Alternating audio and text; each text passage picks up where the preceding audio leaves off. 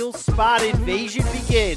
In this corner, Brian Campbell returns with the Pro Wrestling Edition as we prepare that syringe with the one and only juice, commonly referred to on the streets as performance-enhancing audio. The Brian Campbell, yes, in fact, the voice that you hear. Just about ready to reveal the main priority for today's show. The main priority in the Yapapai Indian strap match is to have flexibility on the wrist that you're strapped to your opponent with, brother.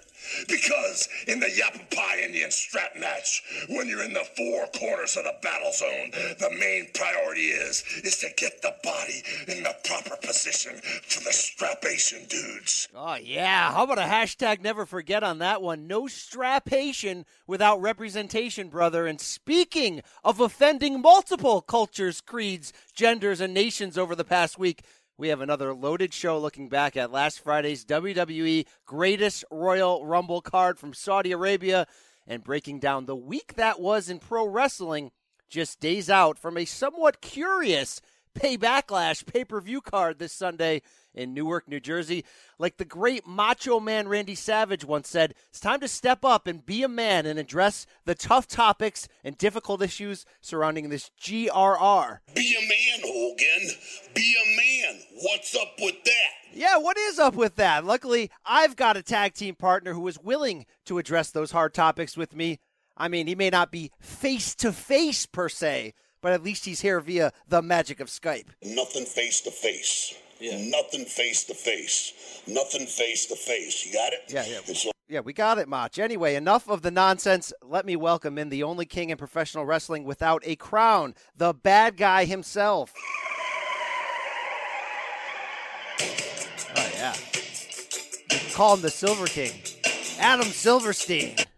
Hey, now. I don't have anything smart to say on the opening here. Well, I Silver usually King, do, but it's only apropos considering the bad PR from Jeddah that I dig deep into the WWE Network archives here to pull something just as bad. Please tell me that you remember the atrocity to professional wrestling that is the Yapapai Indian strap match between Hulk Hogan and Ric Flair from WCW Uncensored 2000.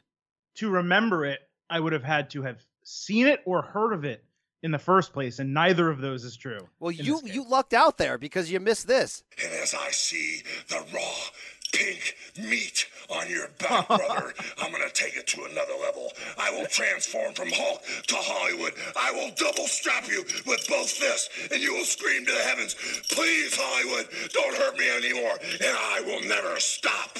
Wow, I will never stop getting that image out of my head. Wow, we'll talk about a wild and offensive. That's like, I mean, what did we pay-per-view rewind that time? That Coalition to end Hulkamania match with the triple cage? That was pretty bad. Yeah. Don't ever watch this match or the build to it. That was pretty awful. Anyway, Silver King, South Florida, how is it this week?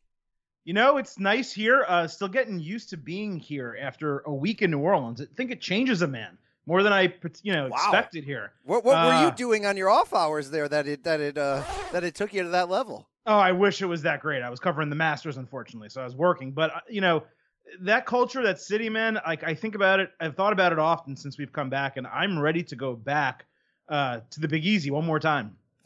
Wow. Yeah, I mean, it was a great time. It was a great time for food. I don't know if we gave it enough. Oh my God, we did it. High five for the. Well, we didn't do it justice in terms of time we had to go explore. The one of the restaurants we really wanted to go to, there was like a 2-hour wait, right? Yes. We had to go to some shady place next door, which was fine, but I got I would say 33% of the New Orleans experience. Maybe Scott Steiner would question those numbers, but 33% for me. Great reference there to the current Impact Wrestling Tag Team Champion. Somehow they're Scott Steiner. Anyway, we had some laughs. Now we're going to get serious, and we always start off with the main event. This is the main event. So, BC, I think there's no other way. I mean, yes, we have Backlash coming this week. We had a full week of WWE TV along with a NXT episode last week I thought was very good. But I don't really know if there's a way we can start this show without going deep on the Greatest Royal Rumble. Yeah, the greatest one of all time. Look, this was a really weird event coming in. It was weird and surreal watching it, Friday afternoon, sun's out, guns out, sitting there on the network watching it. And ultimately, look, I don't come in here to be a hater, and people get on the Silver King when he speaks the truth. I think people get on you when you nip away at things that are very good. In this case, Silver King, I just didn't think this was very good altogether, and I think there were a lot of reasons to give you some ill feelings. I'm going to give you my biggest ill feeling takeaway, then you can hit me with yours. I just ultimately felt let down by this card because of the identity it was trying to take on.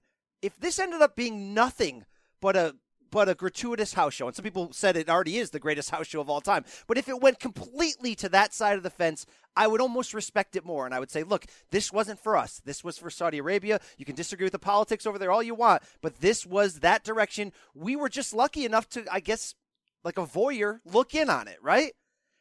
If it would have been the opposite, in bed, kind of what it was billed to be as this WrestleMania-like Big Four pay-per-view, then maybe I would have a different reaction. But instead, it played down the middle. It was lukewarm water. It tried to please both masters, and I think ultimately it failed. And I just ended there with really a letdown feeling. It reminded me a lot of Raw 25. Let's compare those two events. WWE put a lot of promotion into this, a lot of you need to see this. Raw 25 was a letdown. I think even though this card had some pay-per-view-like finishes that I enjoyed, ultimately it was a grind, and the timing was bad, and it really felt like a letdown. And I don't know what like the proper correlation is to really get you to feel what I feel, but imagine being invited to a really cool party at some like mansion, and there's hot chicks everywhere and cool-looking people around you, and then you find out that no one speaks English and the keg is non-alcoholic. And I don't like try to be cute there with a double entendre to Saudi Arabia being a dry country. I just mean like there was something that was a major ingredient that was lost in translation and missing. And it looked the part of this grand pay-per-view, but I think ultimately it felt a bit hollow.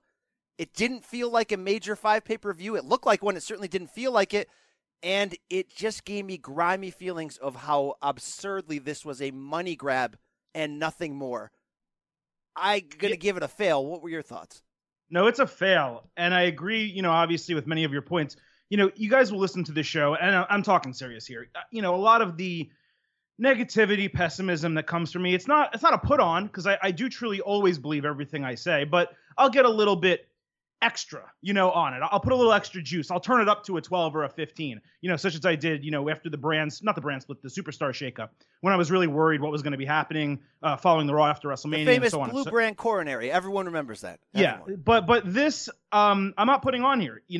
There's a lot of things WWE asks us to do in order to be wrestling fans, and chief among them is suspending our disbelief on a daily basis. But what we learned with the Greatest Royal Rumble, and it's a lesson that we need to remember going forward with WWE, is there's nothing special about this particular organization. The way we romanticize the WWE and even Vince McMahon, it kind of has to stop, because above all else, this proved to me that WWE, it's a corporation. It's just like anything else. And we knew this.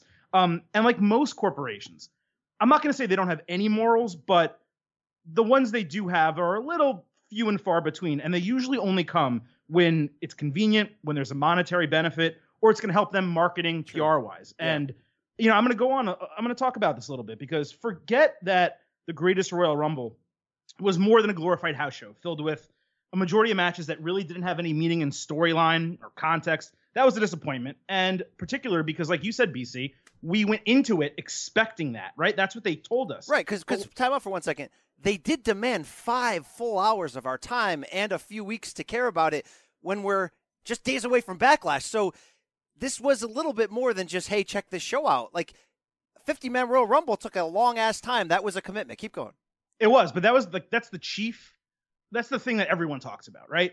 But what really bothered me, what I couldn't stomach, was WWE airing Saudi Arabia propaganda, right, to millions of viewers, and passing it off as it's just like a normal visit to the United Kingdom or something like that. WWE, I'm not saying they were bought, but oil money, made this happen, right? We know where that comes from. We know what Saudi Arabia is. Oh, they were bought. They were bought, bro. Come on. They were. And as much as we thought there might be some mitigating factors here to make it easier to stomach, right? Like I said on the show leading into it, hey, maybe women will wrestle in 2 years, whatever.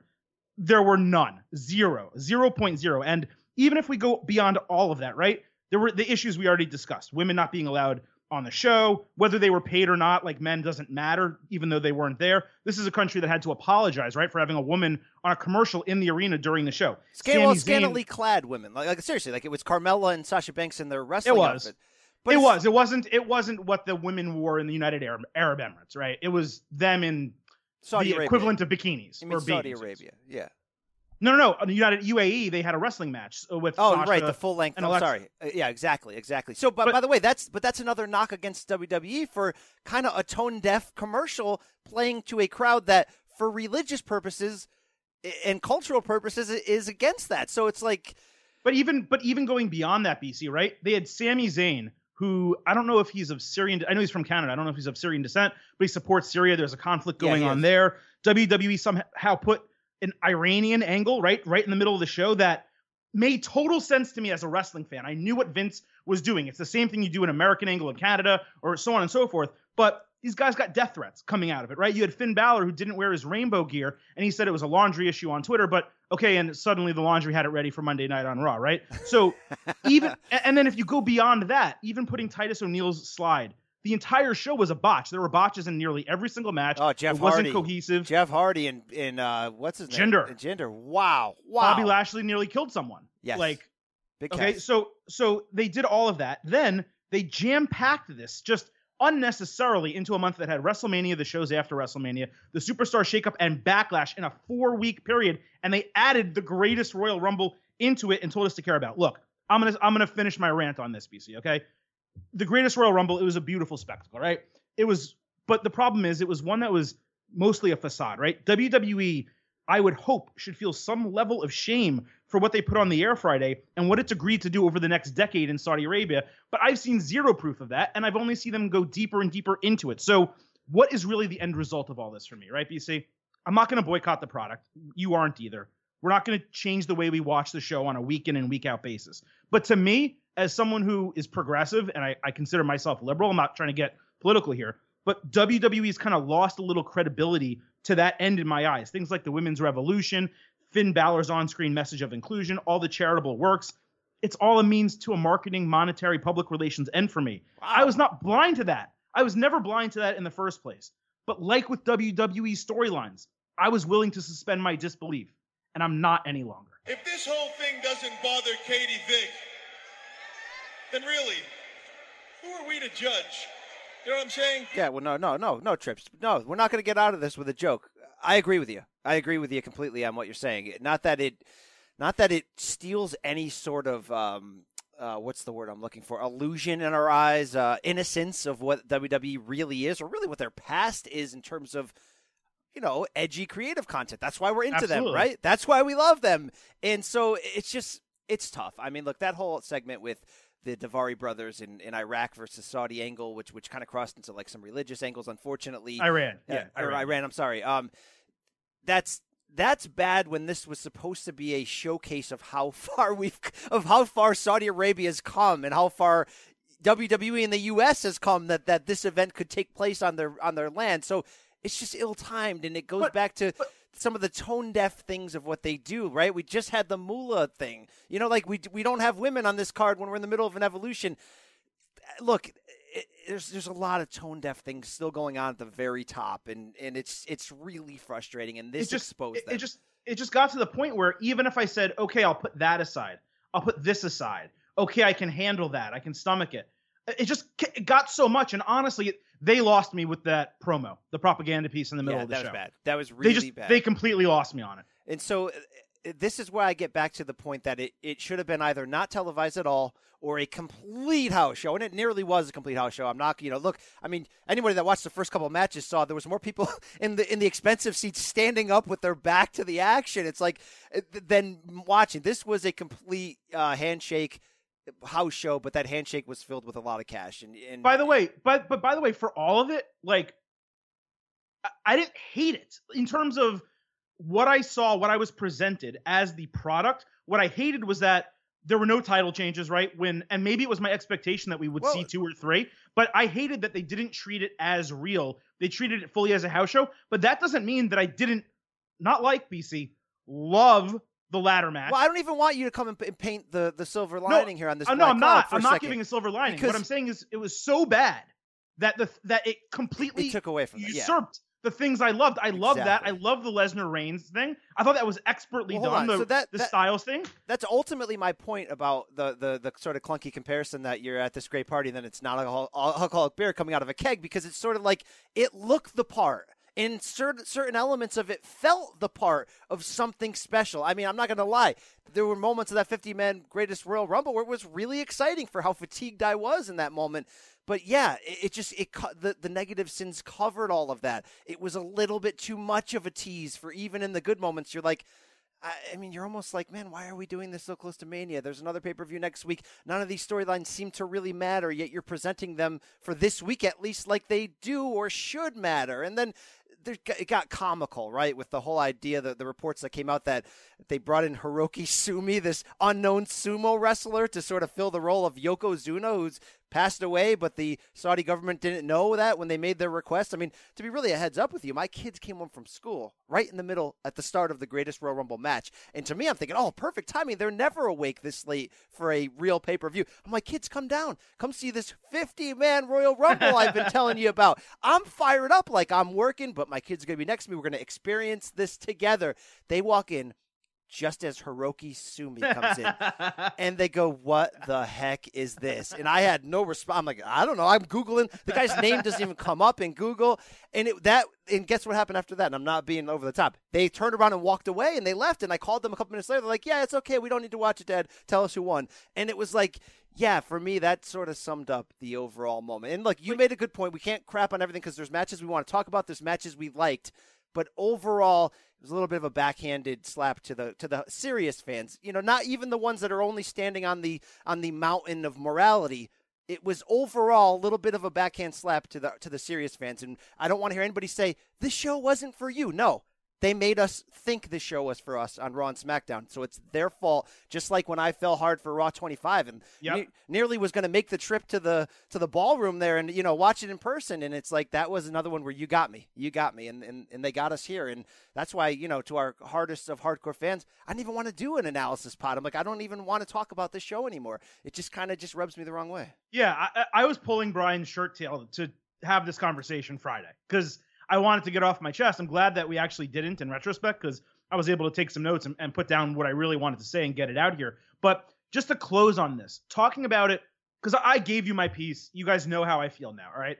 Talking about it from a wrestling perspective, I would have much rather, even with the stuff I didn't like that I hated, hated, okay, that I already mentioned, I would have much rather them said, this is your new November pay-per-view, and done a full pay-per-view with real matches that matter, with storylines and title changes, and just do it in Saudi Arabia. Because I don't like necessarily that they're taking an event away from the United States or maybe even England or Canada, places that have huge big-time wrestling crowds and really deserve pay-per-views, international audiences, right? Even Japan. Who cares where they go? We just want good quality entertainment. I just want good quality entertainment, right? I mean, and if you we tell can't me get that mad about pay-per-view it in the U.S., we get every show possible. Yeah, but if you want to give me a pay-per-view on a Sunday afternoon in November and tell me this is the pay-per-view for the month, I'm okay with it. But don't give me this. Don't put it jam-pack it after the Superstar Shakeup and the debuts after WrestleMania, 3 weeks after Mania, and 1 week before another pay-per-view. This could not have been planned worse. It could not have been executed worse. Shame on them. All right. We got to get you off that ledge now. People are going to be rioting the streets now. Just to close on what we did sort of like, I mean, there were some matches that certainly had great finishes. Like that ladder match was really good. The finish with Rollins springboarding in was innovative to run past Finn and steal the belt, something you really never saw before. I didn't hate the AJ knock match until the ending. Then I certainly hated it. But, ultimately it's like even with the idea that we're fatigued potentially by seeing 3 major matches in like a 3-week span of these guys, ultimately I was okay with that. It's hard to really categorize the Rumble because it was fun. But, like, I'm not going to lie, that was a long event to try to keep your attention for. That I don't normally – I certainly in the daytime don't normally sit down and watch that long of an event. And then one match, I mean, that was a grind. The fatigue was real at that point. And the match had some fun moments. They played on a lot of historically great Royal Rumble moments and either, spun it forward or sort of recreated it.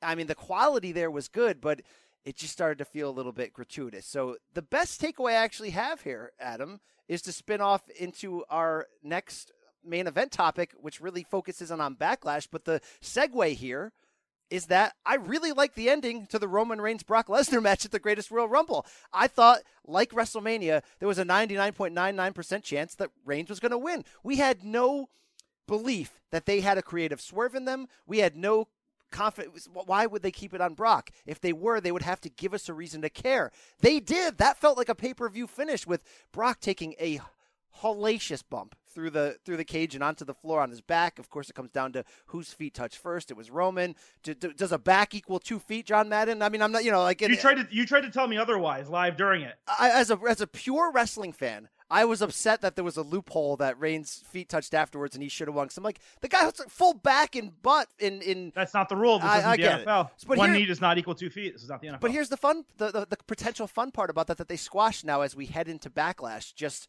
less than a week after the GRR. I came out of that show last Friday going, they got me again. The belt is still on Brock Lesnar, and I don't care how many people are booing on Twitter if they are about fatigue for these two. That's a development that had potential, especially now we're going into Monday Night Raw in Montreal. You could have done a Screwjob 2.0 or 3.0 type deal. And Adam, this is our number 2 on the main event. This Backlash show is confusing. It comes at a confusing time, and there's a lot of questionable feud choices because I enter in on Monday Night Raw. You got a tweet from referee Chad Patton. You got one reference from Roman Reigns, and then that's over with. And now we're going back into this Roman Reigns Samoa Joe feud. What the heck's going on here? You had something. You had this feud that nobody wants. You had a moment that had potential, whether Roman ended up getting screwed or Brock ended up getting screwed or whatever. And you're going to tell me that Roman Reigns, the character, the one that you constantly prop up, that we're supposed to believe in kayfabe, is going to be okay to let out one sentence to start Raw and then go, okay, I'm done with that. Now let me get back to wrestling Samoa Joe for no title. It's an insult to our intelligence. It's poor planning. Stop the madness. And then one night later, you have Samoa Joe basically start a new feud with AJ Styles for no reason out of the blue. They couldn't have waited 1 week for that. I mean, this makes no sense. I will say, I would have preferred this Reigns-Lesnar match at WrestleMania as the main event finish, rolling into whatever you want to do in the Greatest Royal Rumble. Maybe you have a disqualification finish there or something. But that match was great. Not good, great. That finish was great. Not good, great. And the fact that there's a controversy is fantastic for Roman Reigns and his character, whether you want him to be a face or a heel, right? They ruined Monday night a massive opportunity to turn him heel. Now, if they're never going to do it, that's one thing, right? Then it doesn't matter. But if they are going to do it, and if Vince McMahon has said, enough of this, I got to turn this guy heel, how they did not use that opportunity to have him be a complainer, to talk about the screw job in front of that crowd, try to play to the fans' emotions, have them still boo him. Missed opportunity. And then turn on the fans. What are they doing with this guy? It doesn't make any sense. And for his character, knowing what he's gone through in kayfabe, to say one word, one line, right, about getting quote-unquote screwed or the controversial finish, then have Samoa Joe jump on the Tron in a taped promo without any call and response back and forth between them as the only means of setting up the co-main event of a pay-per-view coming up. This is some of the worst WWE writing that we've seen. It's to use a Silver King term, it's convoluted. It's just annoying. I was trying not to. Yeah, I understand on that, but Kentucky Long Hey, Kentucky Long Rifle. We do have a bonus DM slide from LaShawn Cotton at the same name. And he says, hey, welcome. This is his first slide on this show. He says, after seeing the GRR, are we convinced that they'll drag Brock Roman through SummerSlam? I'm not convinced of anything right now because there's a lot of uncertainty. There's a lot of uncertainty with when Brock is going to announce himself back in the USADA testing pool to begin the rest of his 6-month suspension, to begin his comeback to the UFC. Maybe they're waiting on John Jones. Maybe they're waiting to see who wins Cormier-Stipe Miocic on July 7th. I'm not really sure. But Brock still has the belt at a time that we didn't think. So, Adam, you have to look at this question and say, you do get the feeling that we may not see Brock again until the, what's that pay-per-view before SummerSlam? Hey, it's Money in better the than Bank. Great Balls of Fire. Touche. Great Balls of Fire, Money in the Bank. Probably we won't see him again until late June, July. So, yeah, I guess it does give you that feeling. But to press pause on it at a time, like you mentioned, when we could have gone somewhere is very frustrating. There's an elephant in the room on that question, though, Adam, and it's Braun Strowman, because they've been propping and protecting him to the level where only a title run will matter. Like, they've given him enough parting gifts, enough like moral victories with the greatest Royal Rumble win, the WrestleMania moment. Now it's like that guy needs a belt. So are we going to have a three-way between them? I mean, it could be car wreck classic, but it's basically last year's SummerSlam all over again. Yeah, I don't think they go back to that well. And I think Braun right now, who is for some reason, and we'll discuss this soon, teaming with Bobby Lashley. Okay. I don't think he necessarily has to get involved, but no, I don't think it goes to SummerSlam. You have to remember, we're in the beginnings of May, and we have Money in the Bank, Extreme Rules, and then SummerSlam. There's no Great Balls of Fire this year. They took big failure. I know. It was we joked about it at first, but it ended up being a great name and a great pay-per-view. But whatever.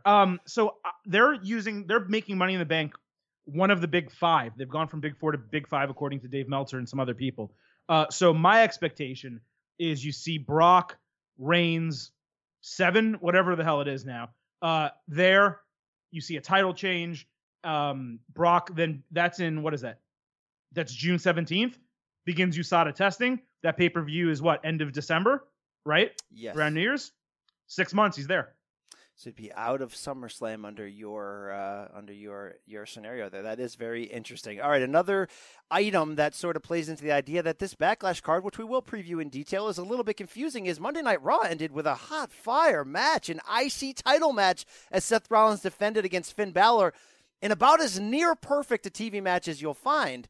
Yet crappy finish. I'm fine. I mean, it wasn't perfect. That's why it really wasn't an A+ match, but it was okay. The whole point is they're not facing each other on Sunday. It'll be The Miz and Seth Rollins, which, by the way, is great and deserving, and I love it. And The Miz can tie Chris Jericho for most IC title reigns with 9, which could be another direction they go. But the whole point is Rollins and Balor have been teasing for a while. They just do this great match.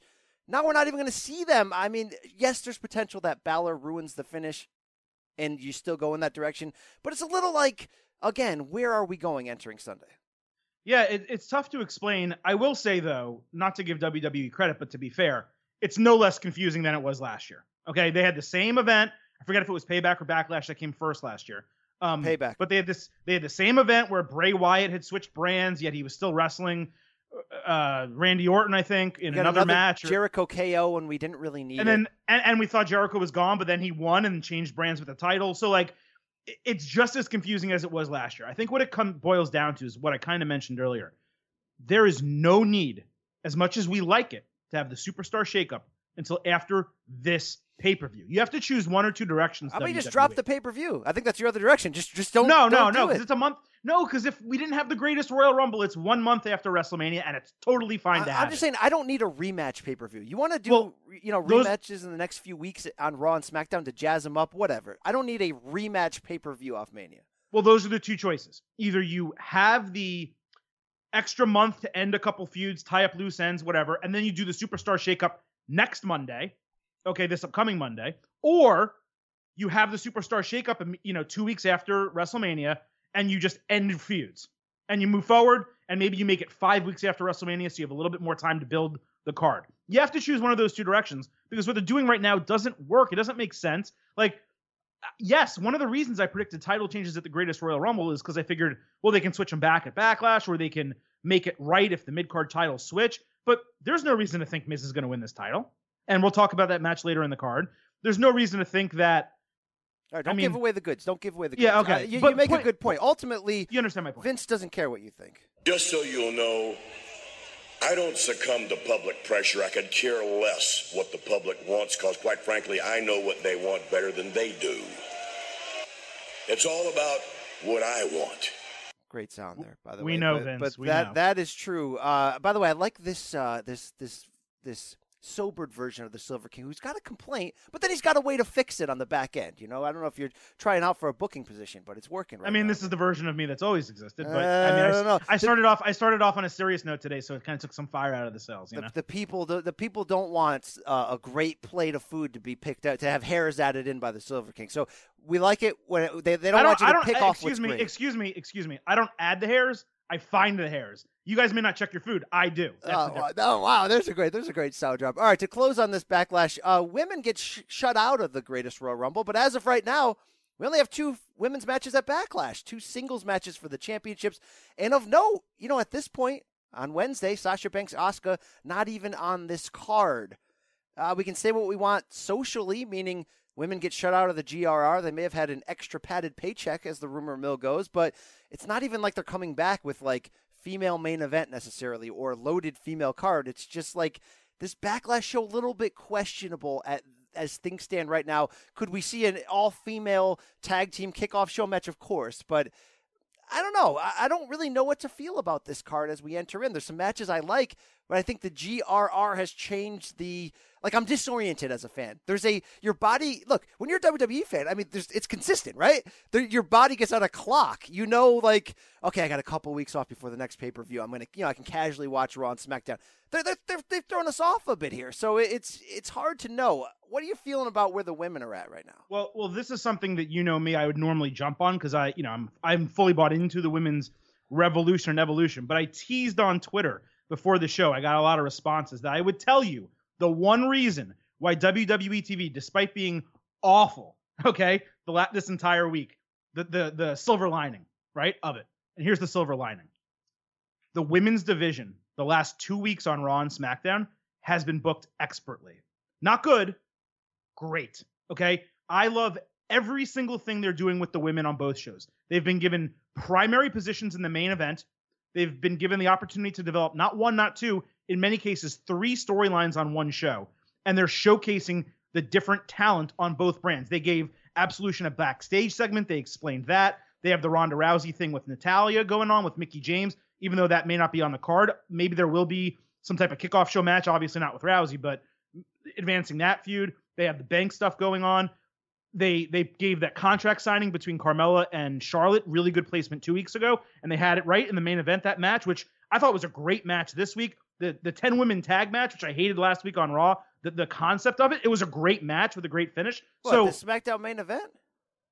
Wasn't this week with Charlotte and Carmella? 6-women tag team match, yeah. Right. Okay, and then last week they did the 10-women match on Raw as the main event, right? So that's not to say that those types of matches wet my whistle. I hate them. I think it's stupid. It's poor booking. It's lazy booking. But they have given time and effort to booking women's storylines the last 2 weeks on these 2 shows. And because of that, I don't mind that there's only 2 women's matches on this card.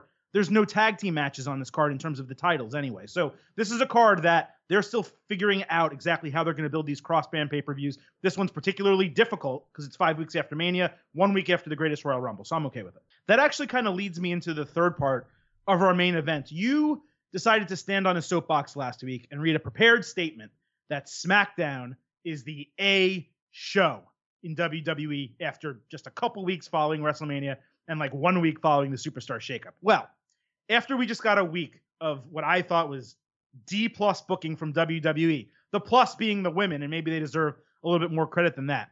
Can you still stand behind that statement? SmackDown Live is now the A show. Yeah, D+ week for creative, but look, SmackDown's still the A show this week. I'm sorry, didn't love the opening segment. I didn't even really love the closing segment with the women for all the reasons you could guess about another multi-person match that didn't really solve the overall purpose of it. But yes, it's still the A show. It was the better show this week. Raw was very disappointing outside of a few big moments. Raw was ultimately mailed in across the board, and SmackDown had the topics that I really wanted to talk about most when I, put a rundown together to start getting the show here. Some of it is a rehash of last week, but I think SmackDown showed you that they're escalating. They're taking it to the next level. I don't know if it's just specifically that they have a group of characters that I care about a little bit more. When you're talking about Miz, a coming back Bryan, a heel Nakamura, AJ Styles, the potential now of Cien Almas, Insanity, and some other really good things happening. Or if it's the idea that when SmackDown is at its best, it's so different from Raw, and Raw is booked the same way for a long time. I think that's why we're seeing so many multi-person matches, and it's making us mad. It's meant to grab and hold you for ratings. It's meant that if you're on the fence about sticking with the show and you flip through and you see Roman Reigns and 4 other guys, in the same match, you're going to maybe stick with it to see what's going on. I get all of that. SmackDown is more of the wrestling show, and they're trying harder in the development of these angles, and I think this week was no different. I'm sticking with it. it's even it wasn't a great week for content. This was still the best show. This was the A show this week. So as we speak. And I have to interrupt a little. I think it was the better show because both shows were bad and it was 2 hours. No, it had more to keep me with it. I laughed. I enjoyed myself. And look, a big part of it is what's going on right now with Big Cass, and I'm really happy about this development. We saw Daniel Bryan not medically cleared this week because those absurd chops to the chest he got from Roddy Strong and the other injuries during the Greatest Royal Rumble match when Bryan, by the way, set a new Rumble record, was in there like an hour and 17 minutes. And we can argue on a side topic, by the way, how including the Greatest Royal Rumble in the history of Rumble records is absurd. We don't need to argue. Because, it's just absurd. But in this case, Bryan not medically cleared, and Big Cass was put in a spot where he could have failed, and I think he hit another home run. And look, he's not perfect. He's not where he could be or should be, but his limitations are playing into his success right now in ways that I don't think his detractors on Twitter are understanding. He's a heel. He's designed to irritate you. And what he's doing right now is he's swinging for the fences on everything he's doing. He's not always connecting, but you have that grace as a heel. You have that grace to almost screw up in the moment and still come across as like, it doesn't matter. I think I'm better than you, and this is what I'm doing. I think Cass coming out there looked great, got his body in a little bit better shape. I like the new look. I like the new look and new music. Certainly has awful hair. He's always going to have awful hair. But they set him up. The one thing they did set him up to succeed in was get a despicable moment out of him. Daniel Bryan's not there, so they send out a small person dressed up as Daniel Bryan. It's offensive, but it's meant to be offensive. And when Big Cass laid him out with the kick that you saw coming a mile away, he hit a home run. This was great. Oh, wait a minute. Oh, yeah. I mean, just jam out for a second to that. I'm going to tell you right now, I know our good friend Bob Backlash at Talkbox. If you follow him on Twitter, he'll just complain about Big Cass all day in very humorous ways. But, hey, our buddy Bob, I got to tell you and everybody else out there, this Big Cass thing is working. I'm fired up for this DB match on Sunday. Cass is not perfect, but he's a heel he's not supposed to be, and he's making some progress. He's moving product. So he was gone 9 months, and they didn't change his look. I'm not someone who's going to comment on a guy I'm going to. They did. He's in suits. He's a heel. That was 2 weeks ago. He was in a suit. That was cool. I'm not going to go be someone who comments on a guy who, or I am, even though I shouldn't be, who looks like him. But we saw what Jinder did away from the ring. We saw what Drew McIntyre did away from the ring. This guy has gone 9 months. Could have looked the part a lot better than he does. Come on. He looks in great shape. The promo he cut and the choices he made in that promo. Ryback cut that promo. Batista cut that promo. We've heard that same thing a million times. He did it worse than all of them. I like the music. I like that he's feuding with Bryan. But if this was Hero or Zero, Cass is a massive zero. Oh, okay. It's not because he's a heel. It's not good. A massive zero. That's where you irritate people. A massive zero. Massive. It's a massive zero. So you're giving him no credit for the fact that he's really getting a push. I mean, he's getting propped up because Vince loves big guys. He's not doing that. That's Vince. Right. That's whoever. And you're telling me he's a massive zero means he's failing. You're telling me he's failing in this spot. You just told me you like the feud. You like the music. I like the concept. I like the booking idea. He's certainly not failing. I could understand that people are annoyed by him for certain reasons. Because that promo was the second worst promo of the week. All right. Then I got to call you out. He's okay, go ahead. He's gaining on the mic slowly and getting better, but still showing you holes. So is Ronda Rousey. And you stand by Ronda Rousey. He's been gone. No. Excuse me. He's been gone 9 months, and he's been doing this for years. Ronda Rousey's been doing it for. Oh, has Cass been doing it for years? He had a mouthpiece. He really hasn't been doing this for years. He had actually one of the best mouthpieces in recent history. And by the way, people did not like last week that I played a lot of Enzo sound. I get it. All right, to some degree, you're right. I'm separating the person from the character to relive some good moments there. But he had a great mouthpiece speaking for him. You're willing to put the shine on Rousey and act like nothing's happened. You got to give Big Cass some credit here. What? Tell me something bad about Ronda Rousey. She's not good on the mic yet, and I get why, but she's not. She hasn't done it ever. She's never done it, man. This guy was in promo classes in NXT being taught by Dusty Rhodes. There's no comparison. Please. But a massive fail. I don't know. He's winning. He's winning for me right now. Take an L on this. There's no L to take here. Cass is doing things right now People are caring about this feud. I like where it's going. I like that they set him up to be despicable. It worked. And speaking of despicability, Shinsuke Nakamura was back. I keep saying on the show that I never thought I'd love somebody getting punched in the crotch this much. I never think I'd get tired of this. I'm still not tired of this. This is still awesome. Snuck up from behind when AJ Styles was jawing with Samoa Joe. Landed another. They got to give this a name. I don't know what are you going to call this? The Dong Kong? You got to give this a name of some degree. The uppercut to the crotch. Pinshasa. Wow, Pinsha. That's not half bad. You know what it reminds me? Remember that move in a bar? This back in my not my prime days, so my post-prime 2005 era. I'm saying, you know that move where if you're drinking a beer bottle and you go up to your buddy and you spike the bottom of your beer bottle on top of it and you make it you make it explode all over him. What's that called? I always called that the Dong Kong. What do you call that? I never called that anything. I just did it. I don't know. I don't know if it has a name. If it does have a name, tell us. I mean, it kind of reminds me of that move. It's just like the ultimate disrespect because it's not like a kick in the crotch for desperation. He's giving you the full uppercut. Like, these are becoming moments. I don't know how he's pulling it off, but I think this week, Adam, he was actually better than all the other weeks combined. I mean, Shinsuke is, when he's laying on the ground getting in AJ's face, this is perfection. Like, this is perfect. We just gave you 20 minutes of crapping on GRR and Backlash booking. Let me stop right now and just rev up and tell you that Nakamura is amazing and somehow getting better every single week. I don't even care that Samoa Joe suddenly thinks he's in this feud anymore because I love this guy. Let's not forget, though. So the booking decided to make him a heel, turn him heel, right? But this is Nakamura. This praise is on Nakamura. He's getting himself over as a heel. He's doing a really good job. The presentation, if you like the song, cool. Okay, and some of the way the changes in the Tron and some of that stuff, that's better. You know, if you like the song, that's cool. But he's the one doing the work in the ring. This isn't WWE, where WWE is failing with Big Cass by scripting terrible promos. Look at you. Enjoy Knock. You can't enjoy Knock because you're putting WWE down. Enjoy Knock. Pop for him. Where they are failing with Cass by scripting his promos and having him do all this stuff that's terrible and repetitive, and we've seen it before. They're succeeding with Nakamura, letting him do what comes natural to him. That's why it's working. I'm going to say two more things real quick about SmackDown. One, the reason I think you like it better is the roster is geared towards smarks. We have AJ Styles, we have Shinsuke Nakamura, we have Daniel Bryan, we have Samoa Joe. Even Becky Lynch is on there, and Asuka, right? So the people that we as quote-unquote smarks have taught ourselves to like and root for are on that brand, on that show. That's why we like it so much. That's fine. If AJ Styles is not wearing a cup at Backlash, then it's the worst booking of all time, because you can't have someone hit you in the nuts 7 weeks in a row or 7 shows in a row and not realize, oh, maybe I should wear a cup.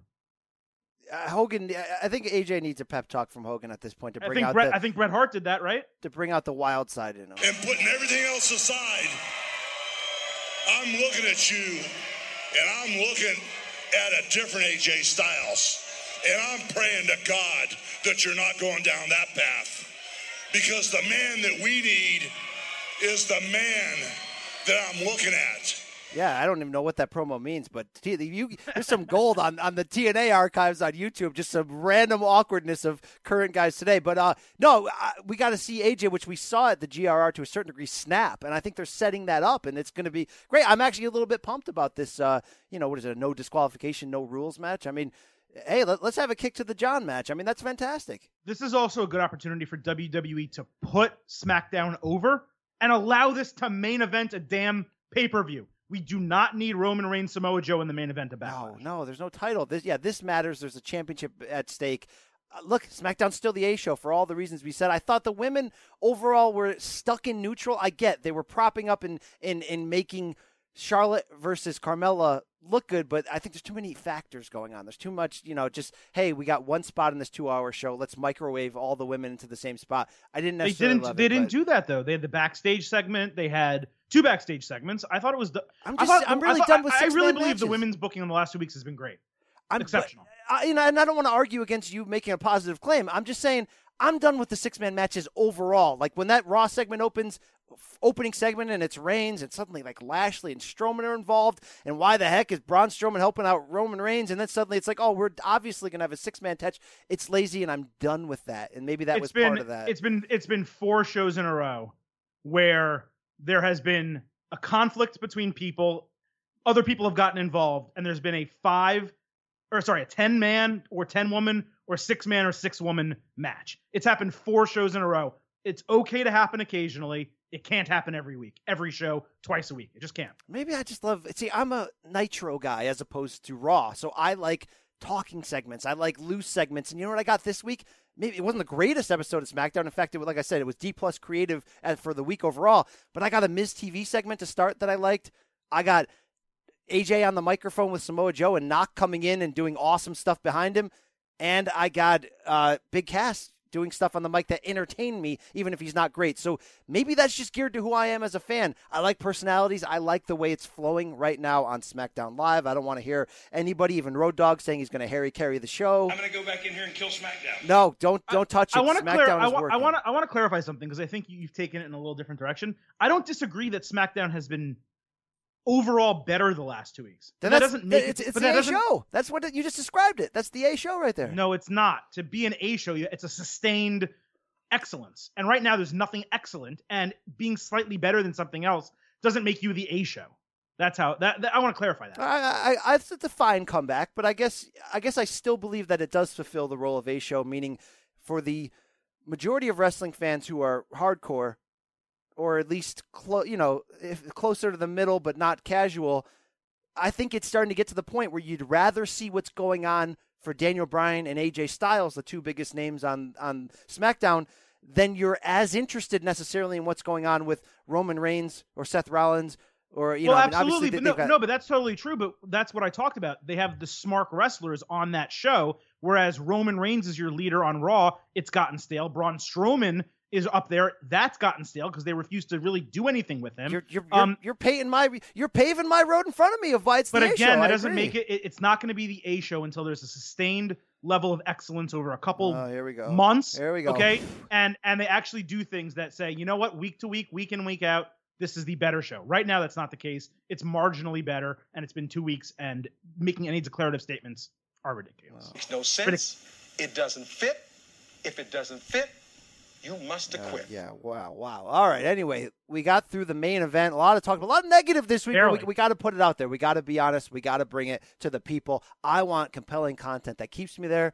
I'm going to always dig through and find the good and cling to it. And I clung to Big Cass this week, baby, because what he says a lot is true. Size does matter. And maybe there's part of me that's Vince McMahon, like at my core from the 80s. I like big guys succeeding. I like what he's doing. I like Drew McIntyre. Let's keep it going, Vince. This is the only area, by the way, that Vince and I connect with. I'm usually on the Triple H guy to the core, but Vince, I do like big guys too. You cling to Big Cass. I'll cling to the women. BC, let's move on to Hero or Zero.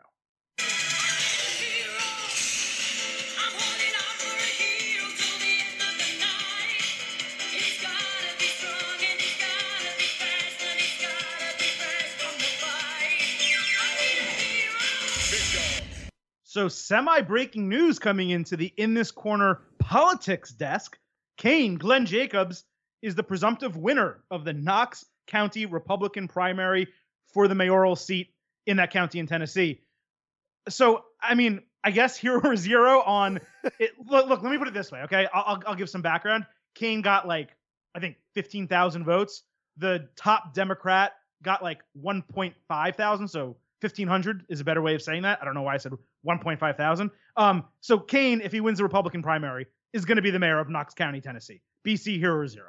That's gotta be Kane. That's got to be the best news we've heard in a long time. And of course, this is a hero. The only zero in this is that you and I both got fooled for a second thinking this was the actual election. And I had this celebration moment. And I'm oh, wait, no, this is actually the Republican primary. And we're at the Final Four. We're not even at the championship game yet. Obviously, it's a big step forward in him becoming mayor. Why do I want him mayor? Because I want him off my TV screen. And that's a little bit harsh because I respect what Kane has done historically. But Vince McMahon has done a 2015 Royal Rumble Roman Reigns job on Kane in 2017 and 18. It's weird. It's I don't really hate Kane. I never have. I like Kane. I even like corporate Kane at times, in 2015 opposite Seth Rollins. I didn't really hate that. But it's given us a really bad taste by forcing it down our throat. And I think it's ultimately, I'm never going to forgive him going over Finn Balor so unnecessarily. I'm never going to forgive. # never forget. Kane winning is a hero because I want Kane for nostalgia purposes. I don't want Kane every week. So how happy is Adam right now? I'd say incredibly. How happy am I? Ecstatic. How happy is Katie Vick? Probably not that happy, but hey, this is good stuff. She's probably pretty happy, I guess, if this development went down. Yeah, you said it, hero. I'm not going to necessarily repeat every point that you said, but it was really, I never hated Kane, just like you. I like Kane, heel, face, almost every incarnation of him, except when they shoved him down our throat in 2017 completely unnecessarily and had him bury Finn Balor live on Raw, clean in the middle of the ring. By the way, didn't make any sense. Good for him. But don't put it on me. I was not fooled. I knew this was the primary, so don't give me that. By the way, he was in the main event of a pay-per-view in 2018 for the Universal Championship. Hashtag never forget. Adam, hero or zero? Number 2, we are 1 month in or so to the return of Bobby Lashley to Raw and the debut of the Authors of Pain on Raw after making the transition from NXT. Hero or zero on the presentation of these 2 new items to the red brand? Just remembering now, we didn't even see Ember Moon this week. It's as big of a zero as there can be. If this is the situation that you're in with Bobby Lashley, where you debut him and have him do absolutely nothing except wrestle tag team matches with Braun Strowman, what are you doing with this guy? From what I understand, because I certainly didn't watch Impact, he was a great heel on Impact. Okay, so if that's the case, you need to turn this guy at Backlash. Otherwise, you're doing absolutely nothing positive with him. How he came back to such an ovation and to such acclaim, and you just shove him into this stupid feud in this stupid tag team match at Backlash doesn't make any sense. And Authors of Pain, they really had something going for them in NXT. People really liked them. They are going the way of the Ascension, which is a massive fail for WWE because these guys cannot cut a promo. That was I told you the Big Cass was the second worst promo of the week. This was the worst promo of the week and one of the worst in 2018 in WWE, maybe the last 2 years. The fact that they took away Paul Ellering, who has since said that he didn't mind traveling and that was a BS rumor, is unforgivable. He is the reason they worked as a team. He's the reason they got over in NXT. They're great in the ring. Their look is fantastic. There is no reason for them to be failing on the main roster. This is a fail. Shame on them. 0.0, market zero. Market zero! I could have to almost guess here that Paul not being there is a Vince decision, knowing things. Vince doesn't want old people out there, right? He doesn't want JR behind the booth. I think Vince looks at Paul as a, old school WCW guy, although obviously he was with the Road Warriors on certain incarnations in the WWE, and I'm sure it was more of a Triple H thing that enjoyed putting them together, and I think it worked for AOP. I didn't like the promo this week because I was almost like, are you going in the direction, speaking like a Jinder Muhammad Hassan type direction by, speaking a different language in a heel fashion? And what was that catchphrase they had? It's the creation of Who cares? It was terrible. Yeah, it was terrible. That was really bad. I'm more mad, though, about Lashley because he was really good in TNA. And in the meantime, he's become an MMA fighter with a pretty good record. Like, he hasn't fought, like legit guys, but he was in Bellator. There's some things you could do with him. I would much rather, like anybody else, that they would have saved him for something big like a Lesnar opportunity and did, vignettes to get you excited for 2 months that he was coming back and then actually brought him back, then doing exactly what you mentioned. It's really giving him a mid-card stamp right away because pairing him with Braun doesn't fix it. It's giving him a mid-card stamp right away, and it's disappointing. He's not getting any younger. He's like 42. He's in incredible shape. I know they're putting over on the air, which is at least good to hear, his background in the Army and all that, but you could do something with him.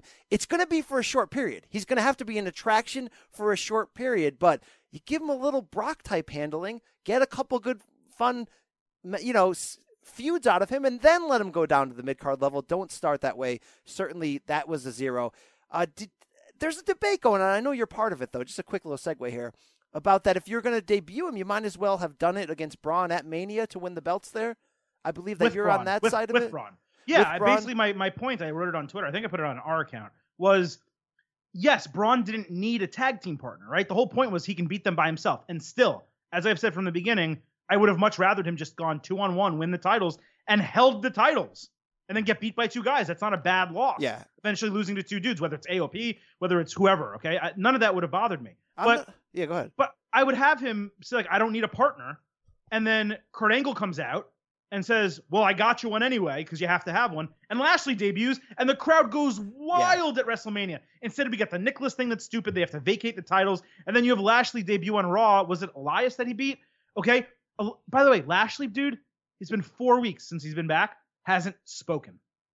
And why would you put him over Elias when Elias was really hot? That didn't really make a lot of sense. So I just wanted to clear up some things to your point there. Yes, it would have been a Matt Hardy type comeback moment because no one knew for sure if he was coming. We thought it would have been a good pop there. Not on the level of the Hardys, but it would have been a good pop moment at Mania for him to come back. I do get, though, why they didn't, and I still respect and stand by the Nicholas thing. Wouldn't be my choice in booking, but you have to understand what it represented. It was the biggest rub you could give Braun without giving him a major title shot, because you gave him the ultimate babyface rub by giving him a real WrestleMania moment on par with like John Cena proposing like on that. And I get every year they sort of try to have one of those.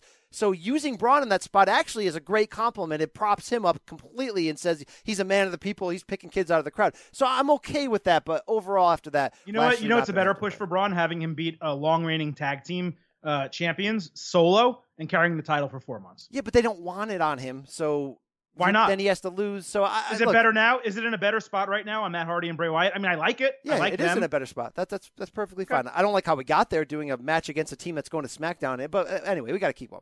All right, BC, third here on Hero or Zero.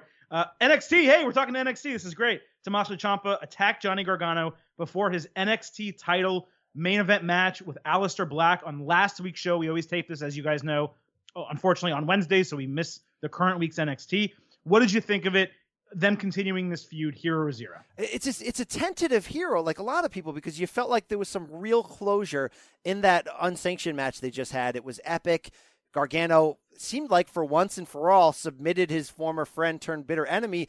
And the fact that they went to the stipulation of Gargano losing his job and then having to wrestle to win it back, it's really hard to spin off from that. Now, it's also really hard to call us a zero because the attack was great. Gargano sold the heck out of the injuries of afterwards, and they really stretched out the length of putting him on the stretcher and carrying him out and having Candice LeRae, his wife, there. That was all really good. But for this to really work, and look, obviously, you put him in any match, Adam, the next NXT TakeOver, it's going to work, right? Because they're great together. But I feel like the only thing that would trump and escalate this to a new level is to have it be a title match. So I almost need Tommaso Ciampa to somehow lie, cheat, and steal his way into a title match with Aleister Black before then, win the title, which by the way, I thought in real time that was what's going to happen on last week's NXT episode, because Black suddenly didn't have a match. He ended up wrestling Eric Young for the title and winning. But I thought that was going to be that scenario, because the ultimate pop moment that you still can have for Johnny Gargano is when he finally climbs the mountain and wins the title. Wouldn't it be amazing to do that against his bitter rival? The fact is, he's already had a big pop from coming back and giving comeuppance to his bitter rival. Now they went back to the well again with the same sort of, I'm going to run in and beat you down out of nowhere. It's too good of a factor all around to be a zero. But I certainly am a little like, all right, you got some work to do to really make this work in the long run. Yeah, you're right. If this was a main roster situation, I'd probably default to zero because it's repetitive and it doesn't necessarily make sense. That was the blow-off, right? We had the epic 5-star main event match, right? They put it in the main event. It wasn't even the second to last match, the penultimate match. So they told us that's how important this is. But since it's NXT, and since they're telling the storyline, and since I trust them to get it right in the end, I will give them a hero because, look, in the end, man, it's Gargano and Ciampa working together. And really in WWE, there's very few combinations that you could say are necessarily better than that. What you would really want to have had happened was Gargano beat Ciampa. Ciampa leaves, whether he goes 205 Live or the main roster somewhere. That's kind of what you want. I think that's what needs to happen now. They're able to extend the feud, get another 2 months if they do it at Money in the Bank in Chicago, which I think is, like you said, where that feud really started, where he turned on him, or even 4 months if they really wanted to extend it up to SummerSlam in Brooklyn. But I think you can have a loser leaves NXT match in a Hell in a Cell or something really cool in Chicago. A regular match, though. We already had the sort of weapons, no rules match. That's why I want a title involved, because I want a real match to see what they can do in the traditional. I don't think there's a way to get there with Aleister Black having the title and some other feuds on his plate. I don't necessarily see how they get there. Maybe it could be a triple threat. I don't know, but I'm okay with having a loser leaves town stipulation type of match in Chicago. You have Gargano win again. Ciampa goes to 205 Live, goes somewhere else, and then Gargano begins his title push against Black. Maybe they meet in SummerSlam, at TakeOver Brooklyn. So I think that's the trajectory they have going. So for me, it works. All right, Hero Zero number 4 on SmackDown Live. Lana teased a return to Rusev's side as potentially his valet again, and also sort of nudged her husband that the departure of Aiden English might be in order. We don't know exactly where it's going. We got a pretty good feel here. Hero Zero to the new development.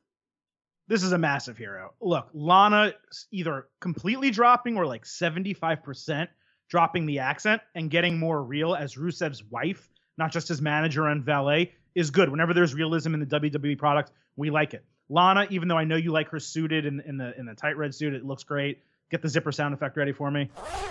There it is.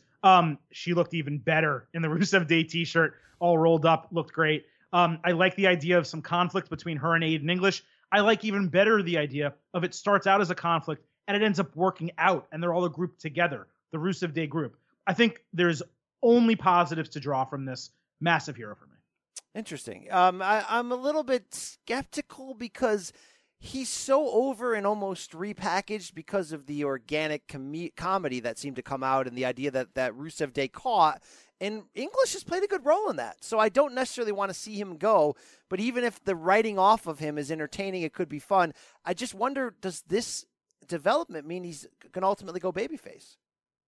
Because Rusev or English? Rusev, especially if Lana is not playing the ravishing Russian role. If she's playing, well, you more would of think herself. any woman who comes between a man and his best friend, that would be heel, and Rusev turning on English would be heel. And if WWE is trying to end Rusev Day, which you would say, why? But if they are, then it would make sense they do that. That would obviously be a zero for me. But if the end result is getting Lana and Rusev back together, that's what we want. I want more Lana on my TV. Believe me, she never should have left his side. I'm interested. I'm interested to see where it's going. BC, a feud we probably want on SmackDown is Andrade Cien Almas and Zelina Vega with Rusev and Lana in some type of mixed match situation. So this is the right direction. As much as English is doing a really good job and deserves a push of his own or something, commendation for what he's doing. You just proved my point, though, on the idea that I wonder if this is going babyface, especially if it would feud with a pure heel like Almas. If in that regard, I think I'm going to like it, especially if Lana tries to be more of a Miss Elizabeth for once, and tries to go in that direction. Rusev got himself over so organically that it is exciting. I want to see where it goes. I think there's a way that she can try to split them up and end up bringing them all together in the long run. That's a big face push, and I think it would work really well. And we know, you agree, Lana with the women wrestling and trying to manage Tamina, it just didn't work. It could have. I don't know why I have a soft spot for Tamina. I wanted to see where it was going to go. It was like Emelina. It was like we just didn't go anywhere. So it was just a failure. All right, let's wrap up Hero Zero BC. Dave Batista, I guess is technically the right way to say his last name, revealed in multiple interviews recently that WWE failed to return his calls after being in conversations with him about appearing at WrestleMania 34. The caveat here, I'll tell a little bit more of the story. Batista basically told WWE, I want to return at WrestleMania 34 in the mixed match with Ronda Rousey going against Triple H and Stephanie McMahon. And what he wanted that to be was the beginning of a year-long feud that would culminate in Batista Triple H at WrestleMania 35. It seems to get lost in translation a little bit that those were almost his terms and that he was willing to work house shows and willing to do a lot of other things with WWE. But ultimately, that WrestleMania 35 match is the one he wanted. Okay, knowing all of that. Yeah, you just took all the words. You took all the analysis and information. I wanted to explain it, though, for everyone so they knew what was happening. Hero Zero BC to Batista returning under those conditions and WWE not calling him back. Yeah, it's if this is true the way we're only hearing one side of the story. It's certainly a zero if this is the way they're handling this. And there's the added part that Batista has become this giant movie star. Like, he's not exactly The Rock or even Cena yet, but he's moving product. I mean, he's getting into some categories that we never thought he would by playing these side roles in these big action films. You don't want to really treat someone like that when you could really utilize them and bring them back and have crossover promotion and really benefit from that. Why would you want to anger him? But I was going to go down that road, like you mentioned. You do get the feeling that he's been a little bit salty in the past year when he talks about WWE because he doesn't like the way he was handled last time and the way that they booked him. Which is fair. It's certainly fair. And at the same time, I almost, to a certain degree, want to stand by WWE. If someone's saying, look, I want a year-long build, look, he doesn't belong in that Rousey match. And if somebody wants a year-long build to Triple H, that's not really a direction they would want to go. Triple H is still doing major things. He had feuds with Rollins and Reigns the previous 2 years of Mania. He's still doing really big things. He's not just doing old celebrity type of, Sting type matches. So I think ultimately, 0 on the handling if that's true, but a kind of a hero on like, look, Dave, you want to come back for one match or one angle, that's fine. I like the idea that you're saying you want to do house shows, which doesn't really make a lot of sense, but that's fine. He's saying, well, what he's trying to say is, I want to be part of the company. Right. You also have to know your value, though. And I don't think they value him high enough where he's going to have like a Goldberg-type return. And look, he wants a Goldberg-type return. And Batista, you're just not going to get it. Yeah, I mean, he's not Goldberg. That's the truth. I think there's I think the crowd reaction the last time that they threw him in there, you have to remember, man, the crowd reacted negatively to Reigns because they chose him over Daniel Bryan. They reacted negatively to Batista because they chose him to win the Royal Rumble, I think, over Daniel Bryan. So that's their problem. If they bring in Batista now, he gets over as all hell. Not only is he a loved character, okay, people like him plenty fine. He's really good in the ring, okay, but he's, in terms of Hollywood, yeah, he's not a megastar by any means, but in my opinion, and this is unbiased, he's the best part of those Guardians of the Galaxy movies. His character is incredible. So you would want him there to promote Avengers Infinity War or any Marvel product. You want him around your product. And for WWE, if it is true, to treat him that way and simply stop calling him after being in conversations, that's a 0.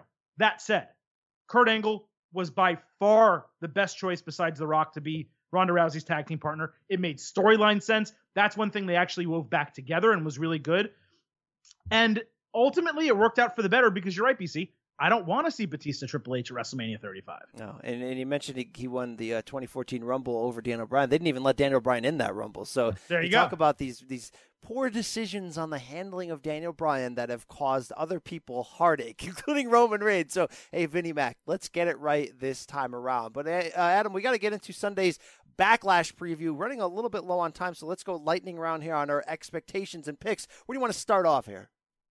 Start from the bottom. And then we get there. I'd say Braun Strowman and Lashley against Kevin Owens and Sami Zayn, really coming off of Monday Night Raw. They had the 6-man match, and now it's a tag team match for revenge, I guess. I don't know. Yeah, a lot of star power in here, so it's hard to be a big hater against it, even though I don't necessarily understand the Braun and Lashley pairing. I don't really care who wins, but if they can get a story out of here that we can care about, I think that would ultimately be the goal. And it goes back to our original conversation. When is Braun going to exit this and get to the Universal title level where they've got him to a point where it's that or nothing at this point. Winning the GRR, you press pause for a while. Nicholas, press pause for a while. Now we got to do something with this guy. He's there. He's ready. Let's do it. Let's let the faces win unless we got a longer story to tell. Yeah, I agree. And if you believe reports that the Lashley-Lesnar thing that was rumored to happen, coming out of the Reigns win, which was expected, if that's now off the table, I think Lashley-Braun Strowman makes a hell of a lot of sense. Yes. So I think this is a match where you have these two bulls, it seems like they're friends, but they end up butting heads in some way, whether it's whoever finishes the match or they run into each other or Kevin Owens and Sami Zayn outsmart them. And then you have Braun take out Lashley or vice versa, and the heels get the win. I think that's the only way you book this match. If the faces go over in this match, it's honestly just worthless. Like it's a waste of time for me. Well, we'll see. We'll see what kind of story they develop there. All right. On that note, let's move on to the second of 3 non-title matches on this card, which is Daniel Bryan going head-to-head with Big Cass, which we're expecting, at least I am, is the blow-off to the feud that tided us over between Daniel Bryan and The Miz. Yeah, I don't know for sure, though. I don't really know what the next few months are going to bring. So I don't know if it's necessarily – I could also see a Big Cass, cheat-to-win type situation here and really try to extend this. But I'm looking forward to it. I like when they have cross paths in the ring, what that looked like, putting the submission on Big Cass. I want to see where this goes. I have big expectations here. Big Cass is a little bit better than the ring than I think we give him credit for. Do you remember when he was elevated into that fatal 4-way to potentially win the championship? I'm trying to guess, right? Was that when Triple H handed the title to Kevin Owens in that fatal 4-way and put the pedigree on both Reigns and Rollins. Was that the same night? There was one major match. If it was, that was the summer of 2016, right? I mean, there was that one major match where Cass was inserted into a fatal 4-way for a title shot. That was for a title shot. The match you're talking about was for the title. Yeah, I got my math here a little bit screwed up. But I know what you're talking about. The short period of time where Enzo got concussed or hurt his neck or whatever it was, taking that rope to the chin.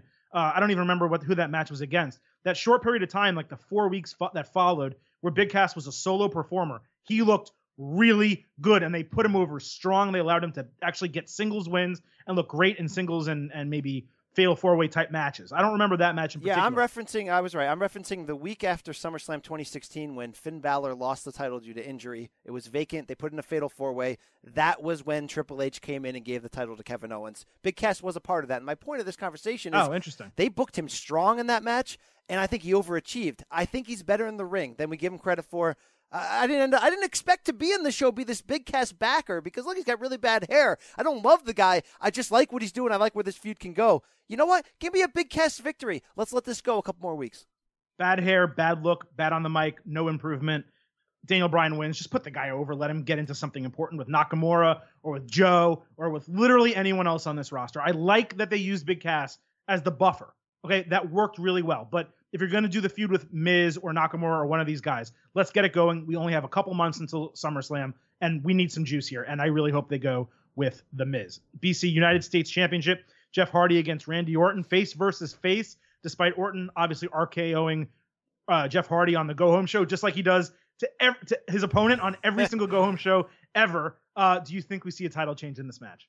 Could be, but it wouldn't make a lot of sense since Orton just won the Grand Slam and the U.S. title for the first time ahead of WrestleMania. So this is the match I probably care about the least, even though I like this version of solo Jeff Hardy right now. He's won me back over. I'm into it. You know, we've had some difficult conversations about Randy in the past, and this is where we're at with him. Legend, can't say a negative thing about his career. We love him. But it's at the point where he's got to be in there with an A-side that we really care about, that can really carry a match in the microphone to get us to really care about him. I cared about the build to the Brock Lesnar feud. I would care about a feud with AJ if Orton was the heel and was acting despicable and they built it up the right way. Outside of that, I don't see a lot of feuds that I would really care about. Like Roman Reigns and Randy Orton, of course. I hope we get to that one day. Anything short of that, mid-level Randy Orton, he's at this point of his career, it's just not going to work. I don't think we see a title change simply because I think Shelton Benjamin gets involved or someone like that, and it gets pulled on another couple weeks or another pay-per-view. But you're right about Randy Orton in that, yeah, he's not the A-side. He needs an A-side. What's weird about Orton is this. He is so effing over. We saw it at WrestleMania. You saw it at the Greatest Royal Rumble. Fans love him, and for good reason, dude, because he's good in the ring. He has an amazing finisher, and his character's great. It just, the Viper character and what they do with Orton's great. Here's the problem. He debuted like the same time as John Cena. And while John Cena's out doing movies and only making a couple appearances a year for a month or two at a time, Orton is there every single week, and they're literally running out of things to do with him. Well, he's taking a part-time schedule. It's been a little bit under the radar, but he's working a lot less. He's basically only doing. He's not working the same dates as Seth Rollins, but he's there frequently. Well, this year he purposely took on a smaller schedule. Not Brock Lesnar part-time, but some middle ground in between. He's trying to do less. I honestly can't remember a SmackDown pay-per-view last year that he was not on. Right, he's doing the big show. He's doing so that's what I'm saying. What I'm saying is he's there. He's a regular. John Cena is a semi-regular now. Orton, they need a storyline for at all times. Even if he's not there every week, they need a storyline for him every week. Okay, and they're running out. Even with all the new people on SmackDown, they're running out of things for him to do. I don't know where they go with him anymore, but he sells tickets. He sells merch. The fans love him. They got to figure out something to do with him. I don't think winning the title. By the way, that's why the first half of that Bray feud was so good when he joined sides with him, because it was something fresh and new. And having been there in San Antonio at the 2017 Rumble, I still can't believe how big the crowd popped when he won. Because none of us were popping too much because it was sort of a blah finish after a pretty good Rumble, But man, did that crowd pop for him winning. The second half of the feud was good too, except they just made the wrong decision at Mania and then continued ruining it at Backlash. Good, right after. Good, really good. The House of Horrors, come on, don't go down. No. Well, no, that's what I'm saying. The feud was fine with Luke Harper was involved. Everything was good. And they had the weird match at Mania, and then they had the House of Horrors match. But after he turned, post-turn, the storyline was still really good leading into WrestleMania. It was still entertaining and good. All right, I consider that the first. You're making a face. Okay, we'll move on. Intercontinental Championship. We have Seth Rollins, who I'm going to make a statement about in a minute, by the way. Oh, wow, another prepared statement here on this podcast. No, not a prepared statement, just something that's been rattling around in my brain. Going up against The Miz. If he lost the title, it would change brands. What do you think happens here? Do you see a title change? It's interesting because then you would think the U.S. title has to go back to Raw, but we have two SmackDown guys in that match, so that doesn't make a lot of sense. I really don't think we're going in the direction of The Miz winning this and or bringing it.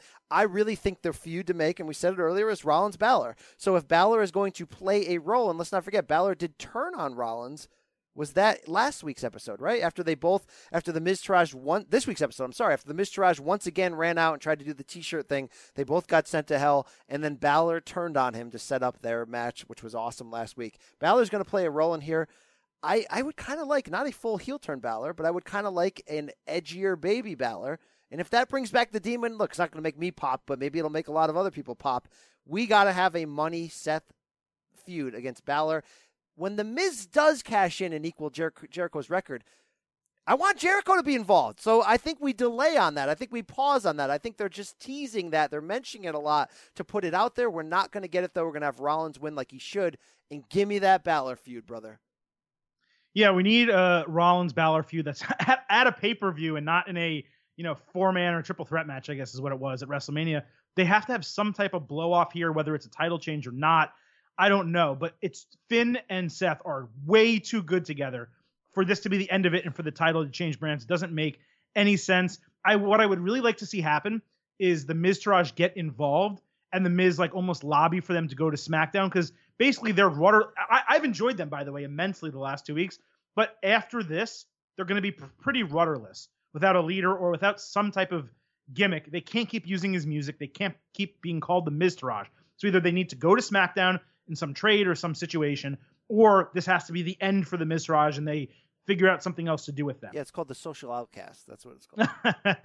Ultimately, though, here's the statement I wanted to make on Seth Rollins. And I've thought about this for a while, but coming out of Raw on Monday night, it solidified it for me. Seth Rollins is the best wrestler in the world. And I have been with people calling... No, stop. The best wrestler in the world? The world. I have been okay with people giving that title to Kenny Omega. The world.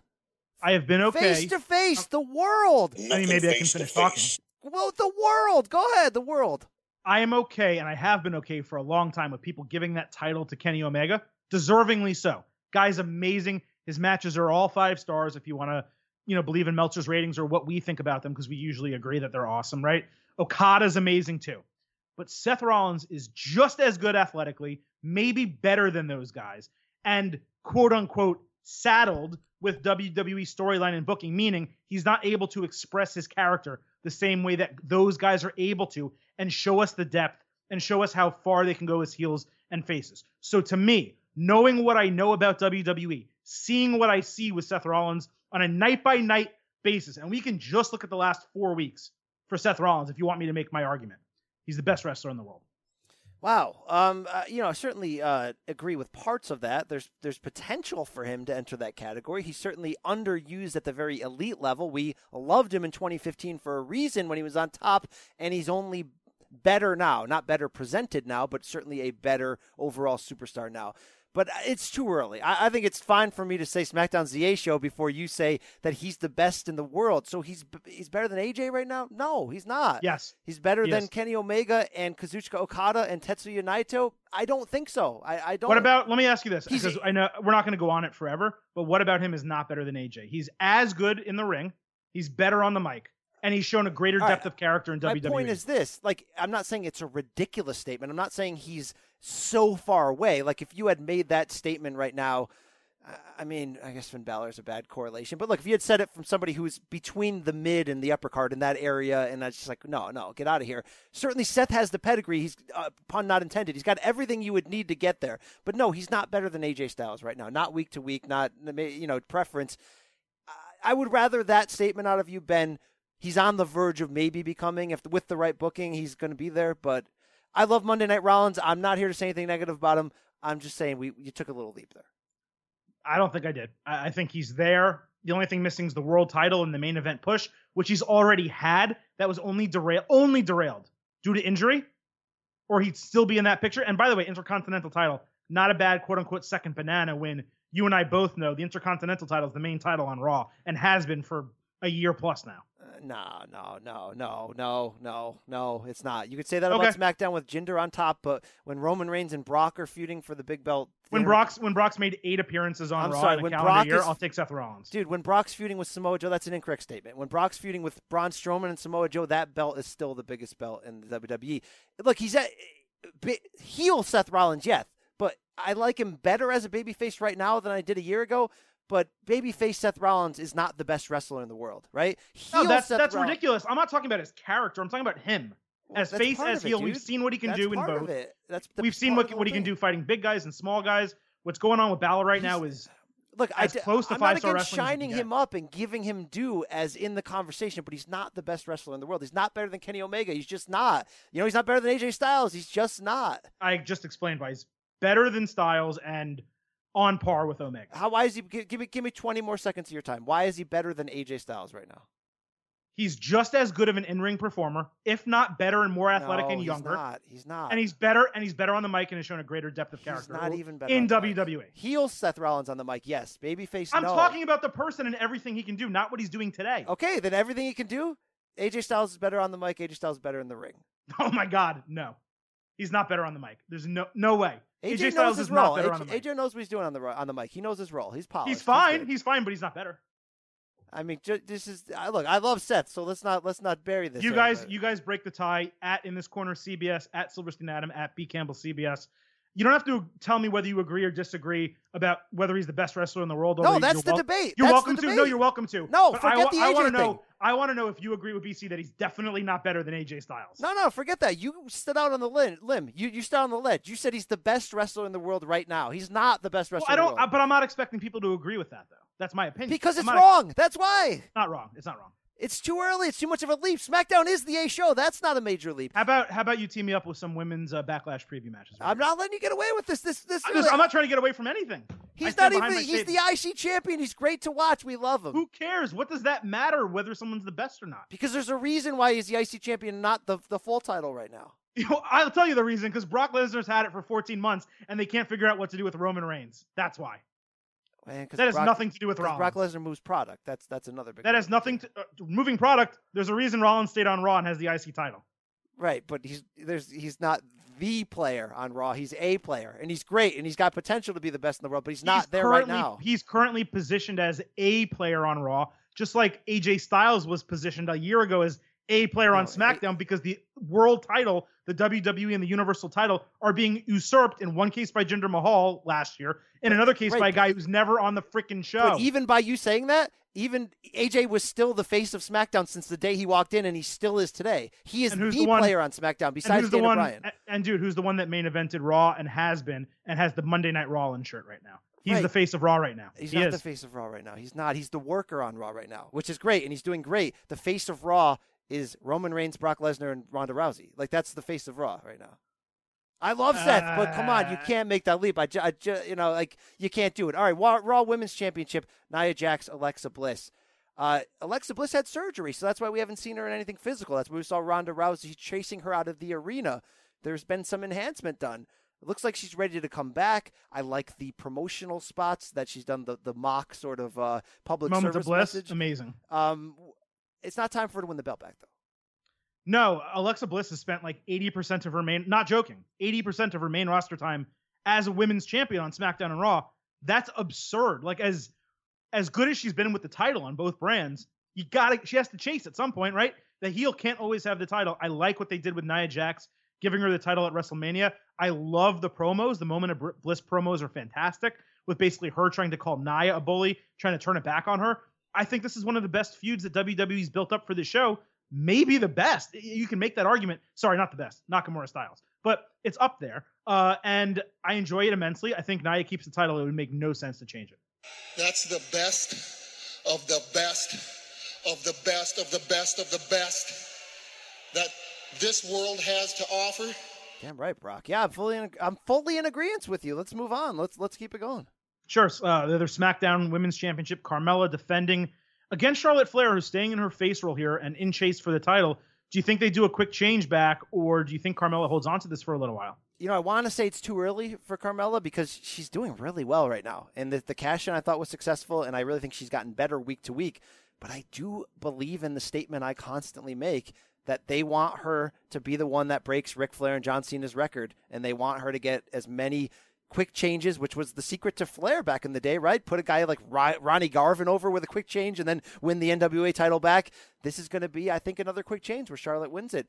Maybe she loses it the next night, but I don't know. But I think that's the direction they're going. Yeah, I don't think they need to change it. I think Mella's doing a really good job on the mic. She sold this match.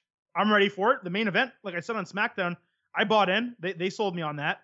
I don't see a need to change this title. I think there's I think there's plenty of reason that Flair can chase until Money in the Bank, and maybe win the title back there, and then there's a new Money in the Bank challenger. You have to worry about that for a year. Yeah, I think she retains, probably not clean. There's no problem getting the Iconics involved or something like that. So that's how I feel.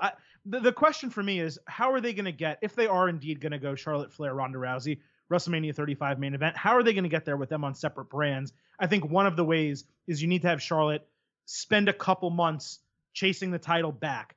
And then after she gets it back, you have time to build the feuds. Maybe she turns heel against Becky Lynch, Asuka, some of one of the Iconics. You have plenty of women on that roster now. So I think there's a ways to go. I don't know that you need to put the title back on her right away. All right, Roman Reigns, Samoa Joe has me perplexed. The tape machines are rolling. We got to get off this broadcast, but I don't know which way they're going. The Samoa Joe revealing that he's going to be feuding with AJ, or potentially, who he said he's going to feud against the winner of AJ and Knock afterwards, right? Yeah, That was confusing. I don't think Brock Lesnar is going to come back to reignite the Roman Reigns feud, so I don't really know where this is going. I feel like it's setting us up for a non-finish, but it really doesn't make sense. Why the heck would Samoa Joe come out in that AJ Styles segment? Even though I liked his presence, I didn't like what he said. This match is not for a title. It's really bizarre. It's bizarre totally. It would have made a ton of sense if Reigns had won the Universal title. All right, great. I'd be juiced for it. But right now, I can make an argument legitimately, and I'll do it extremely quick. Reigns needs a win back after losing to Lesnar a couple times. He needs a win, right? You got to give him a win at some point.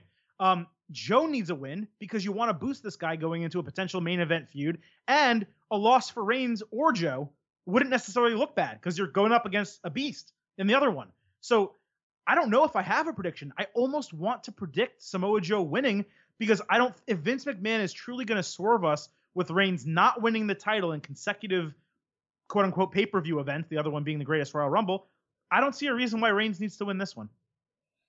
I hate to be in a spot as an analyst where I just don't have a pick. I just don't have a pick. I'm looking forward to it to a degree. That's the best I can do. They've really got us confused, and this is more on them than it is on us being perplexed. So, I guess the best scenario in terms of trying to make logic is that Reigns needs a win back. But I think in the end it's a push. I think we end up with some kind of smudge finish that starts some new feud in some certain direction there. We'll see what happens. The main event, we think WWE Championship, no disqualification, Styles, Nakamura. We teased on it earlier. I was wrong in my Greatest Royal Rumble prediction that it was time to put the belt on Knock. I feel like it's time now. I do. And that would tell you that the feud isn't over. So if the feud's not over, we've just had 3 matches in a 4-week time on pay-per-view, if you count the GRR. I don't really need this to be done because I don't think that they have tried yet in the ring to put on their 5-star classic by mixing the styles of both together. I feel like we've seen 2 matches so far that were beginner, more Nakamura strong style ones. I'm going to say this is the time Shinsuke wins the belt, and then you have AJ's chasing at the next pay-per-view and finally going over. Yeah, my concern is, what do you do with Samoa Joe if that's the case? If AJ retains, what do you do with Nakamura if you're going to have Daniel Bryan feuding with The Miz? I don't know the outcome. Usually when we go into these matches, we can say, okay, if AJ wins, this is what's going to happen. This is what's going to happen. If Nakamura wins, this is what's going to happen. So then you make your prediction based on the direction you think WWE is going to go. I don't know which direction they're going to go. What makes most sense to me, I said it earlier, is have AJ wear a cup. Nakamura goes for it, fails. AJ wins again.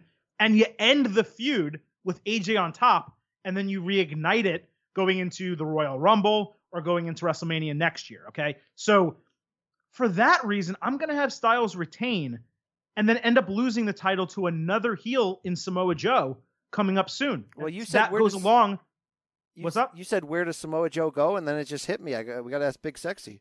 Because Big Sexy just made tonight a 3-way dance. Kind of feel like we're going the triple threat route for the next pay-per-view, right? That would sort of serve all and solve all situations. That would give us a nice break between the AJ Nakamura solo matches, get Joe infused. If Nakamura does win, then Nakamura retains. Then you get the blow off. Finally, Styles Nakamura either at Money in the Bank or at SummerSlam. That's probably the right direction. But if Samoa Joe is going to get inserted into the match, he needs to beat Roman Reigns to have a reason to get inserted into the match. So I'm going to predict the Styles retention, but what you just said is very smart. We're going to close by putting our hands in the feel spot this week. Thanks to everybody who sent in DMs on these preview shows. We do run long. We can't always get to them, but my feel spot this week, I don't try to have a lot. I try to have one each week, but two quick honorable mentions. Tetsuya Naito and Suzuki had a heck of a main event at the NJPW Wrestling Hinokuni pay-per-view on Saturday. Naito wins the IWGP IC belt, and just a great match. Minoru Suzuki doing that slower style at this age, but the intensity was there. I mean, if anyone watched the match he had with Tanahashi a couple months ago, I mean, he's doing incredible work at 50. This match was really fun. I also want to do a tip of the cap to the Undisputed Era. Their promo on NXT this week to open with Roddy Strong being a heel was like NWO old school. I love you. This is the best faction in all of WWE. But my number one feel spot this week was Miz TV SmackDown Live after Jeff Hardy came in and slapped some high fives. I would shake your hand, but you just high-fived all these dirty people out in front, so I forgot my hand sanitizer. The Miz rules. SmackDown Live is your A show. That was my field spot. So I got a couple honorable mentions as well. Titus O'Neil. I mean, we didn't talk about it, but it's Florida amazing Gator we didn't talk about it, by the way. That was the biggest story coming out of there. It really was. My Florida Gator brother, like, really, really good guy. It's obvious what he does in the community. He took it in stride. You know, he's made the most out of it. Good for him. Like, it was legitimately hysterical. I really don't want WWE to do a clumsy gimmick with him now for the next 2 months, like they kind of did with R-Truth, I think, back in the day when he had a mess up. So let's get over that. I hope that was a 1 week thing. But Titus, man, thumbs up for you. The Ruby Riott on Raw in the middle of a match with Sasha Banks dropped a cannonball senton. That, to me, is a finishing maneuver 10 times better than her Riot kick, which is just a kick. It's stupid. That should be her new finisher. That was incredible. I got a wow pop from me out of that. My real feel spot this week, SmackDown, that segment backstage between the Bar and the New Day. I'm not all for the comedy angle for the sake of comedy, but Big E reaching out, grabbing some baby oil, and just rubbing his breast. No! It was so damn funny. I was creeped. It was creepy. It was funny. It was a feel spot because it got, or anything that's going to get a reaction out of you. That was one of them. I loved it. But BC, before we wrap up this show, give me that sound effect for like a text message or a DM slide here. You know, you're talking about Kentucky Wrong Life. Yeah. We got some breaking news coming in from PW Insider. And if you don't want to hear any spoiler, this is an NJPW spoiler, so you can probably end the show here if you don't want it. But he is reporting, Mike Johnson is reporting, that Chris Jericho is expected to appear at this week's Wrestling Dontaku event for New Japan Pro Wrestling, that he was indeed shading everybody by basically saying things didn't work out with New Japan and that he will be continuing with them what he believes in a feud with Naito. Oh, yeah. Oh, my God. I'm all in. Are you all in, Brian? Oh, yeah. Fired up for this. Look, we need him in the Revolution if it's still a thing, and it is. I need him at All In, by the way, as well. So we'll see what happens. Business just picked up. Yes, I'll take that. I'm fired up. So I'm talking about, by the way, I did get creeped out from that Big E segment. I know it was supposed to either make you laugh or get creeped out. I got uncomfortable in that moment there. That was way over the line. Hey, anyway, shout out to our loyal listeners there. We appreciate the time. Slide into our DMs. Continue to spread the love with that 5-star review on Apple Podcasts for the IT show. Check out our other offerings and enjoy Backlash this week, starring the best wrestler in the world, Seth Rollins. Or is he, Adam Silverstein? There it is. Hey, you got 2 words for our most loyal listeners here on the way out? I sure do. We out.